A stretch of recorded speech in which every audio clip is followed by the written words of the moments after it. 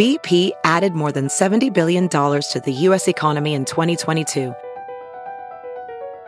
Investments like acquiring America's largest biogas producer, Archaea Energy, and starting up new infrastructure in the Gulf of Mexico.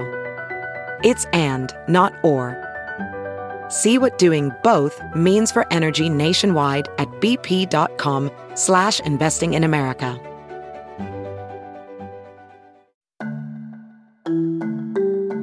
The $1.9 trillion coronavirus relief package is massive, and the reaction it's receiving from members of Congress is equally large.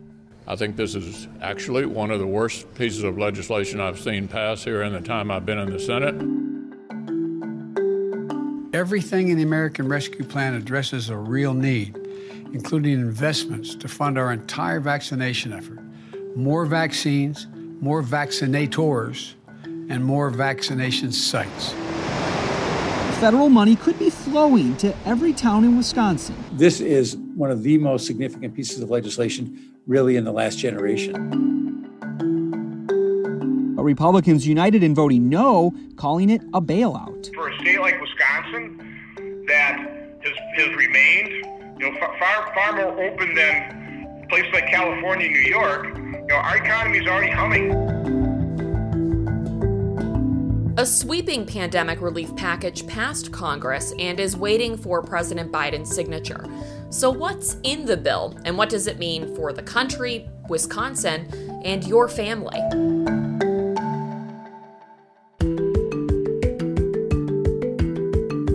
From the Fox 6 studios, this is Open Record. I'm Amanda St. Hilaire, here with Brian Polson. Hi, Brian. Hi, Amanda. We are recording this episode on Thursday, March 11th, and we are here with Fox 6 political reporter Jason Calvi. Jason, welcome back to Open Record. Hey, good morning. Thanks for having me on. So we are now here to discuss the $1.9 trillion COVID-19 relief package. This is not the first COVID relief bill or stimulus package. Obviously, in the past year, there have been a number of them, but this one is different. Tell me a little, Jason, about how we got here and what makes this bill so different from the others. So just a little recap. Back in March last year, 2020, there was so many questions about what was coming with COVID-19, and right now we're right at that one-year anniversary of how really life changed for us across the state, across the nation, and really across the world. But at the beginning of March, there was there was a bill passed that funded vaccine research. Actually, that was a year ago. So we're seeing the fruit of that initial. It was like $8 billion investment into vaccine research back in March of last year, and then there was another bill. It was $100 billion, more than $100 billion, and that was to provide money for free testing, for COVID-19 testing, and also provided paid leave for people so that, when you needed to do that 14-day quarantine, there was money in there to make sure that people were actually able to take that 14-day quarantine. These were some ideas that to really cut down on the spread of COVID-19. So that was early March of last year. And then we saw what became the largest stimulus package in American history, which was the CARES Act. That was passed at the end of March, and that was $2.2 trillion. Now, that included those cash payments to Americans, checks in your pocket of $1,200. It included federal unemployment assistance, which we've been dealing with the whole year of 2020 and into this year. It also included PPP loans, which were Paycheck Protection Program loans, which were really free money to businesses that had been really hit by the pandemic, and this would allow them to keep people on payroll, to pay their rent, to pay their mortgages, and things like that. So those were some of the things that we saw in March of 2020, a lot of action there in the spring of 2020. And then in December, Congress again passed another some more stimulus funding. This was $600 checks to Americans, and it also extended some of these unemployment benefits, as well as another batch of PPP loans. So there was more money at the end of December 2020 that went across the country as well. And that sets us up to where we are right now. March, yesterday, the House passing the final version that had been tweaked by the Senate, the final version of this American Rescue Plan, sending it then to President Biden for his signature. And this is a $1.9 trillion relief package. So a little bit smaller than the CARES Act, but again, it's going to really impact the entire country, and really most people in the country will see this impacting their local communities, or their cities, their towns, their villages, as well as businesses and really people across the country as well. So Jason, when you look at the polling for how this bill is doing in terms of the court of public opinion in the United States, the support of it is bipartisan from the American people's perspective, but from the lawmakers' perspective, the support of this is not bipartisan. So what are the sticking points here? Yeah, so it's not only not bipartisan. I mean, those earlier relief bills I talked about there with the history, those were definitely bipartisan. This bill, the American Rescue Plan, had no Republicans backing it in either the Senate or the House. So it really was passed only with Democratic support. Now, what are Republicans saying? Why are they saying that they want to oppose this? They say that they're really balking at the price tag, $1.9 trillion. They're saying this is not needed. Senator Ron Johnson, for example, says that we're already so far into debt as a country that this is really mortgaging our children's future.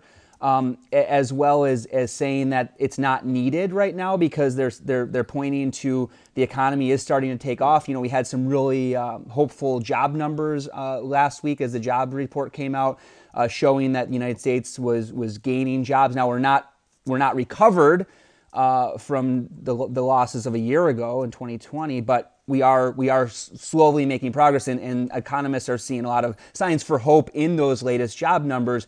With that as our framework, Republicans are saying, listen, this is way too much money that we're investing in projects that are not needed. They're pointing out, we'll get to some of the state and local funding, which is a new component in this bill, one of the big components of this bill. And they're saying, listen, a lot of the states are actually having an increase in revenue going on right now. Why they're calling it an unneeded bailout, this federal money that's going to some of these, it's going to these states. And so they're saying it's gonna potentially lead to inflation. So there's worries about that as well, about the national debt, things like that. So that's why I think you're seeing Republicans united really in opposing this bill. What I think is interesting, Jason, is when we're in the middle of this global emergency, we saw obviously the bipartisan support for a number of these stimulus or relief bills, which sort of suggests that there's wide agreement at the time that we're in the middle of an emergency and put our differences aside. We know we have to do this. I almost wonder if the divisions, the dividing lines that we're on now are a sign that things are sort of getting back more to normal, to politics as usual, because granted the price tag on this one is bigger, but it's almost like we can afford to debate again, whereas before there's a recognition we're in the middle of a mess. And I was looking at just the sheer numbers in this bill. I mean, sometimes it's easy to lose a grip of perspective on just how big these numbers are. $1.9 trillion. I did some quick math on this. And for people in Wisconsin to really try to relate to this, you remember all the debate there was over the construction of Fiserv Forum. It's a $500 million facility. That's a lot of money. It's a big investment. $1.9 trillion is enough to build 3,800 Fiserv Forums. It's enough to pay Giannis's salary 69,000 times. So it's a big price tag. And I wonder, Jason, when you start to get to numbers that big, people do have those concerns they express about potential inflation. Where is this money going to come from? It's deficit spending. And the question is, how much is too much? We've gotten back to a point now where the sort of typical politics of that seem to be playing out. That's a great point, Brian, that maybe this is a sign that the country is starting to return to that normal that so many people are looking forward to, that day where we can return to normal, where we'll, be able to have big parties and concerts and shows and things like that. And that's, the health experts say, a long way off still, months and months, maybe toward the late fall or early winter. But yeah, maybe this is a sign that things are getting back to normal, that people can have this debate. Now, remember those original bills that I mentioned, including the CARES Act, which was even larger than this bill, that was passed in the spring. And there was a lot of questions about how many lives were going to be lost and what was going to happen. There were so many questions about how this was spread. And remember back in March, we weren't wearing masks. There was not the prospect that the vaccines would be coming. So things have really changed. There is a sense of hope now, like I mentioned, with the jobs numbers, with the vaccine rollout kicking up into full steam here in Wisconsin and other states. So things are different, and now maybe the sense is, let's have a serious debate about if this is needed. But at the end of the day, Democrats did win the election, so they have control of the House, the Senate, and the White House. And with the winning of that election, they get to push forward with this plan, which is going to become law very, very shortly here. Well, and a lot of the question, I think sometimes people are approaching this from different planes. It's survival versus stimulus, right? So it's at the beginning, it was definitely a question of, how fast can we get this out so that people can survive and keep paying their bills? And even though people have been calling these checks stimulus checks for the last year, for some people, they are stimulus checks, and that they will then use those checks to purchase something they wouldn't have otherwise bought and stimulate the economy. For some other people, those checks are, I'm, 3 months behind in my rent, and this is the only thing getting me by. So as we discuss this particular bill, it does make me wonder if we're drifting more into the area of stimulus rather than survival. And that's why we're seeing some of that debate. Now, make no mistake, there are some people who are definitely saying, I need this to survive. And with that, I think it's a good idea to get into some of what's in the bill. I know that what we get a lot of questions about often, of course, is the check that's going to go out to American families. So what does that check involve, and who does it apply to, Jason? So these stimulus checks, I guess the first question is, when are they going to be coming? And the White House is estimating that a large number of Americans will receive these stimulus checks by the end of March. So really just a couple weeks here until those will go out. If you remember, this will be the third batch of checks that have gone out, direct payments. So, either direct deposit or an actual check or debit cards that will be coming to you, depending on your situation with taxes and things like that. But those checks will be going out. The first batch with the CARES Act, those went out after about 2 weeks after it became law. The December checks went out about a week after, started going out a week after President Trump signed that in December. So these ones probably would be going out a week or so after President Biden signs them, as the other checks have in the past. And so you can look for those by the end of March. Now, who's going to be getting that money?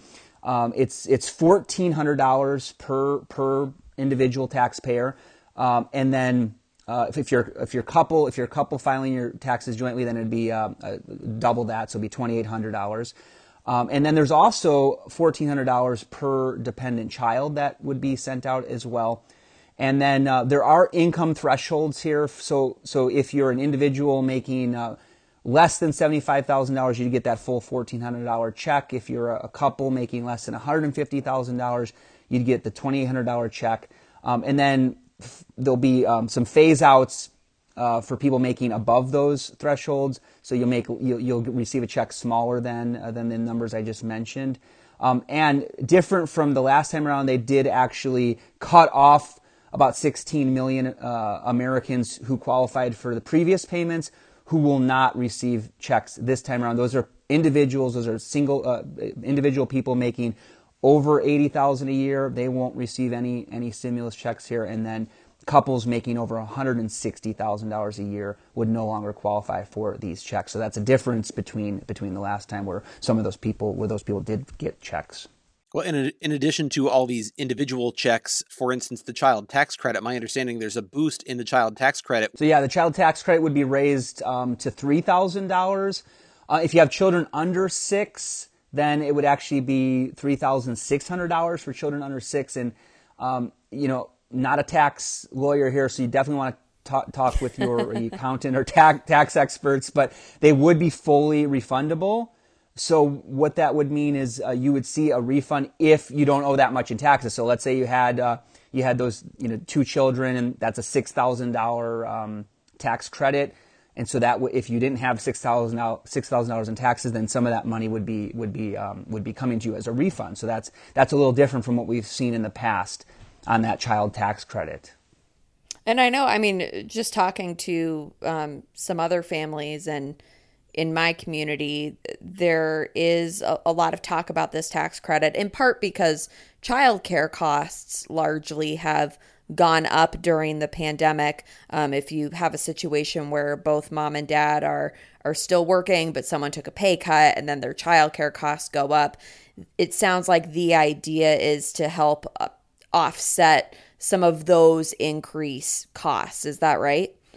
Right, exactly. Yeah, I mean, you're right. The cost of childcare, it was already high, to pay for childcare, and this is to help in that regard. And I mean, there's been talk about raising the child tax credit from both Republicans and Democrats for a while now. So this is just implementing that into a law that was passed and will be signed by President Biden. So that's definitely going to raise that child tax credit across the country here.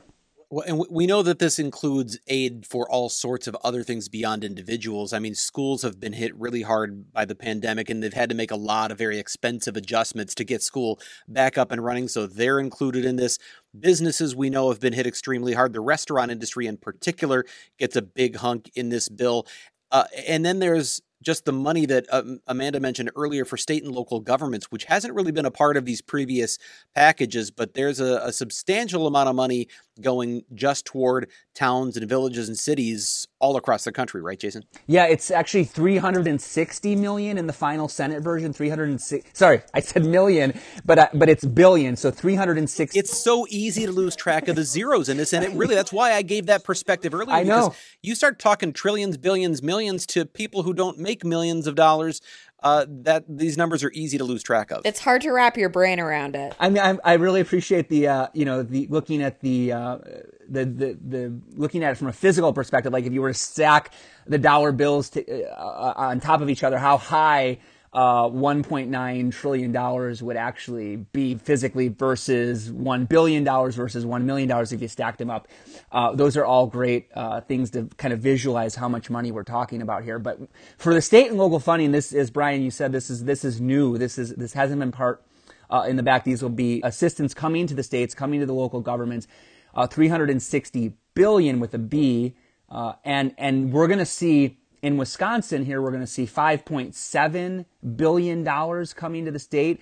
Some of that money will be for the state's control, and then a lot of that will be for the tribes, the counties, and the municipalities.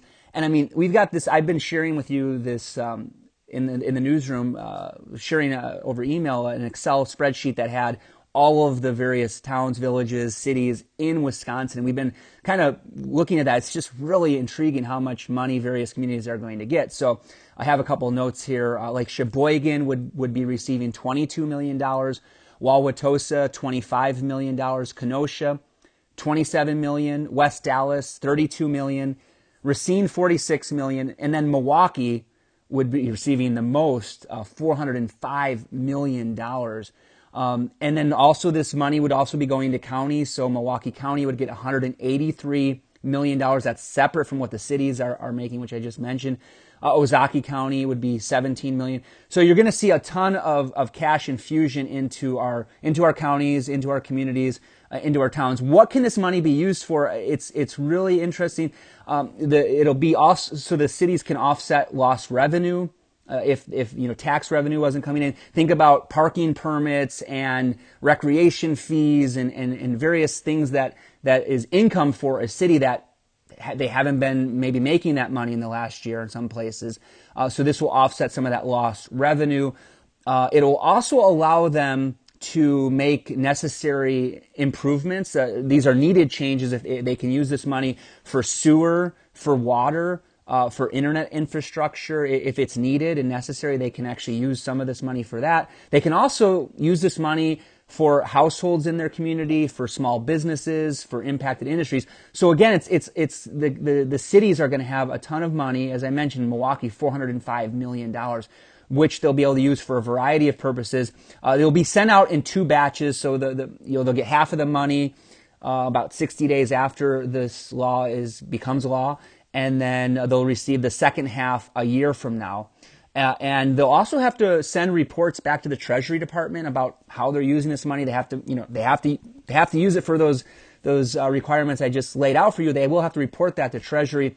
The Treasury Department this is a huge bill. I mean, they're going to be sending out a lot of guidance on the stimulus checks and on these various programs, and there will be more guidance for the state and municipalities to know what they have to do here. But pretty much the layout here is that they can use it for a whole bunch of purposes, to offset revenue, to help their community, as well as to invest in infrastructure as well. And this is the part that really seems to bother Ron Johnson, right? You don't always have lawmakers saying, "Hey, my state doesn't need this money." Yeah, I mean, him and the other Republicans who also in Wisconsin all voted no on this bill, both in the Senate, Ron Johnson, and the Republican representatives as well. They're like, no, this money's not needed. Wisconsin, because part of this money that's going to the states is actually there's fixed allotments that are going to every single state. But then another chunk of that money for the states is going to be based on the unemployment rate of that state in December. And Senator Johnson's like, well, that's rewarding states. He pointed out California, but it's going to reward states that were more shut down over the year. And he said, Wisconsin's been pretty much, opened up for the year, for a lot of the year, and so why should the federal government reward states who locked down their economy, that had certain lockdowns in place? And now they're going to reward them because they had higher unemployment rates than Wisconsin had. He says the economy is getting ready to really take off. Now is not the time to make these investments. Let the economy continue moving forward as it is about to take off. Again, this money, he says, is unneeded. It's wasteful. It's again going to add to that deficit and add to, just to unneeded spending here. So depending on who you talk to, this is either an unnecessary bailout or a life-saving measure. Right, exactly. Yeah, and he pointed out there's these communities and states that are seeing revenue increases, but at the same time, when you talk to, I was in Shorewood and we talked there about how they were hit hard with these fees not coming in and tax revenue down and how they've had to invest in various local grant programs to help local businesses. And so they're really seeing this cash infusion as a way to help them. And then also the increased costs for vaccine distribution that counties are taking on right now. They really see that this is the people that support this money say that, yeah, this money is going to be helpful to continue on with vaccine distribution, or PPP that's needed for first responders and things like that. Part of that this local money can also be used for premium pay for essential workers. So think about first responders and people that were garbage people, the trash collectors. Those people the city could conceivably give premium pay for, who worked during the pandemic, additional to their salary, or to their hourly rate.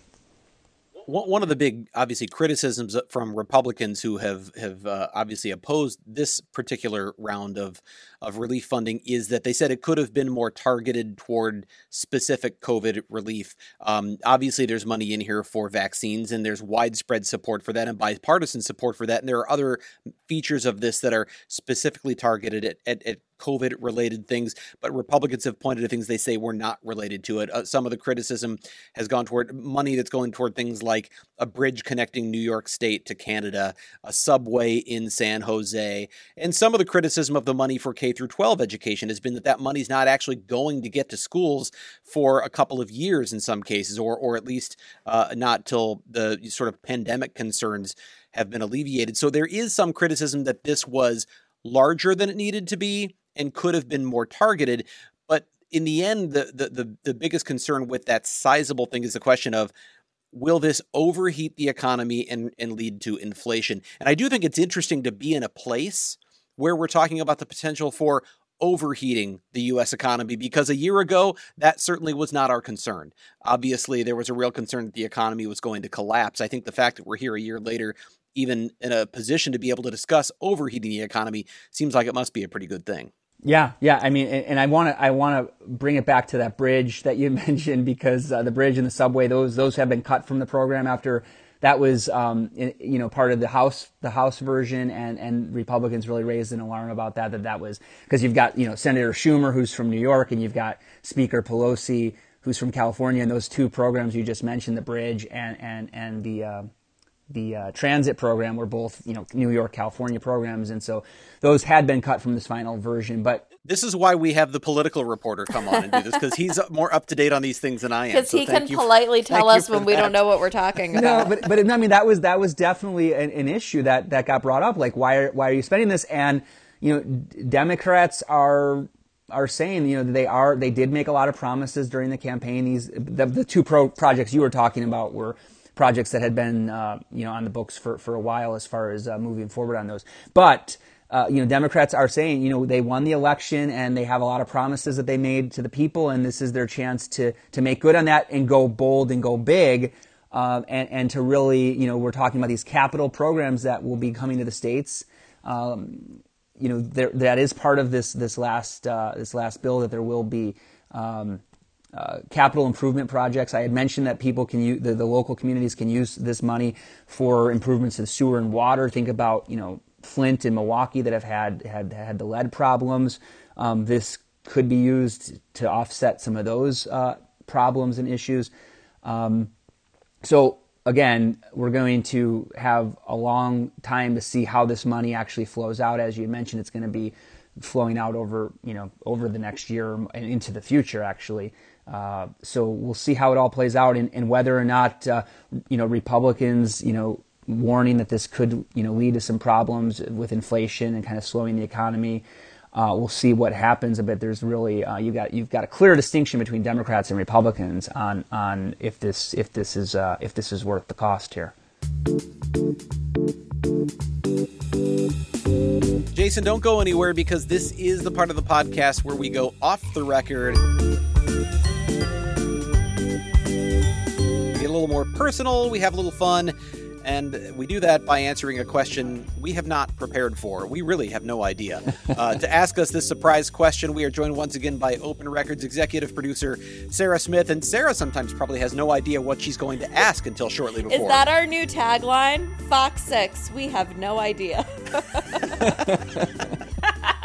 Or do you plan these far in advance, Sarah? I just sense that you're like going, oh no, I didn't come up with one for today. I put it on my Monday to-do list. Now, today's Thursday. I put it on my Monday to-do list because I know that it will take me a couple days to go, is that question really okay or good? Or I don't really want to repeat a food question because we did one last week, so. They've been good so far. They've been very good talkers. And by the way, I bought cereal last week after our discussion. So did our editor, Dave Machuda. He messaged the next day and said all that cereal talk in the podcast had him buying Sugar Smacks or whatever it was. Okay, so here's today's question. It's a little morbid, but stay with me. So, in the seconds before you die, you are allowed to know everyone who was secretly in love with you at some point. Do you want to know? Wow. That's a really deep question. And like, I'm the kind of person where transparency is everything. So from that sense, I want to know, but I don't know that I really want to know what I would find out. And not because it would, here's the thing, the premise behind that, the unspoken premise is like, would that change your view of like what might have been? And no, that wouldn't be it. But I just have this insatiable curiosity about things like that.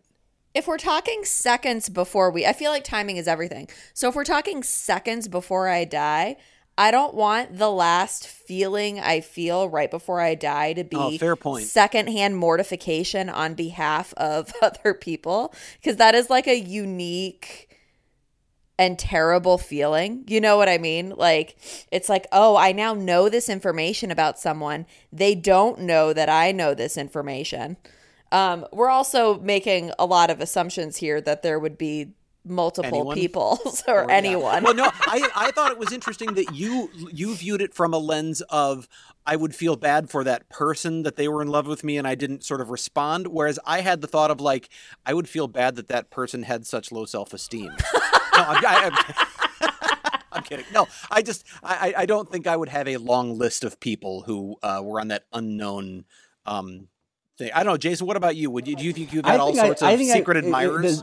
Right. The seconds before, like, I think I have much bigger things to be worrying about and thinking about and being thankful for the life that I did lead at that point. So I would say I wouldn't want to know. And I think I'd be happy just to kind of think about what I have had, which has been amazing. I feel totally blessed. So that's kind of where I would be at the last 2 seconds. But I'm really curious, where do you get these questions from? This is my first time. Her brain. No, it's a mix of places in my brain. No, I'm just kidding. But okay, so can I just say that I looked at it? This is so self-absorbed, but I looked at it like, oh my gosh, what a confidence booster right before I kick it. Like, so here's Unless me. It's I'm banking zero? on. Okay, but I'm banking on a long list. The way she asked it, though, you probably have a long list. I think we need to make the assumption that it is a list, like that it is multiple people. Well, okay, because the thing is, like, you're like, oh man, big confidence boost. You probably would have a long list. I think I'm worried that it wouldn't be, and that would just depress me right before the final moments. It's funny. My husband and I were just talking about, like, would you want the ability to read people's minds? This is kind of like in a similar plane. And his immediate answer was, oh my gosh, no, that sounds terrible. I'd have no desire to know what anyone is thinking about me at any given point. Like, blissful ignorance, please. So, I think this is kind of along those same lines, whereas my immediate response is yes. And of course, I think about it from the job perspective. I want to know if someone's lying to me. I want to know what they really think when they give this answer. But I think for the sake of the question, it is safe to, like, assume that each of us would have a list, and then that would be what it is going into it. I don't know, but now imagine that one of the people on that list is like, I'm right before I'm about to go and pass through, hopefully, to those pearly gates. I'm thinking, but I called her a smelly rotten egg at recess. I mean, then I would feel terrible. I don't know. Well, that's your burden to bear. How many people did you call smelly rotten eggs at recess? I don't know. There's probably one or two, and it's probably because I liked them, and that's the whole thing. Yeah. When you're a boy and you're on the playground, and then you're chasing after you say, that's the whole thing. You say the things to the one you like, but you don't want to show it, and that's why I had so much success as a young person. Jason, I think the thing is, you came on here and you gave what was really the sweetest response, which is what I should have said. And now if my wife listens to the podcast, she's going to be very disappointed that I didn't say the same thing. Thanks for coming on. No, I'm just kidding. Okay, what's the next question? All right, but if you do have a question that you'd like to submit for our Off the Record segment, or if you want to suggest a topic we should discuss, an issue we should investigate, please do send us an email. You can send your emails to fox6investigators@fox.com. Again, that's Fox, the number 6, investigators@fox.com. As always, thank you to the people who make this podcast possible. Producer Pete, Dave Machuda, Suzanne Barthel, and Sarah Smith. And please subscribe to Open Record if you haven't already. You can find it wherever you get your podcasts. With that, I am Brian Polson for Amanda St. Hilaire, and of course for the regular Jason Calvi. We'll be back next week.